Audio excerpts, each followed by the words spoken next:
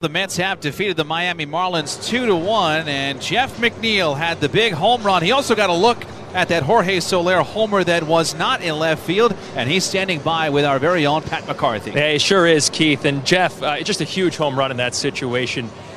Scott threw you a couple of fastballs there to start the at-bat. Were you looking breaking ball in that situation? No. I was actually looking fastball. You think the first pitch threw me a fastball, and then it was 1-0, threw me a slider for a strike. And I know he's got pretty good command of that slider, and I thought, still maybe try to sneak a fastball by me, and, kind of was a little bit out in front on that slider, but, got enough barrel on it. You showed a ton of emotion there when you were rounding the bases. At this point in the season, what do these games still mean to you guys?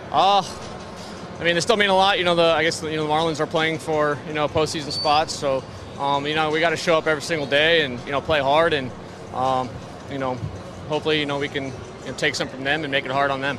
Well, you've been swinging the bat much better of late. Were there any adjustments that you made to try and get back to the spot that you're in? Not really. I felt like I was getting a little bit unlucky, early in the year. Hits weren't really falling, and then, just trying to stay middle and not do too much. The last at bat, I was just trying to, hit something the other way. Stay up the middle, and that's what happens when you get a little out in front, and they turn into homers sometimes. All right, Jeff. Thanks for your time. Congrats on the win. Thank you.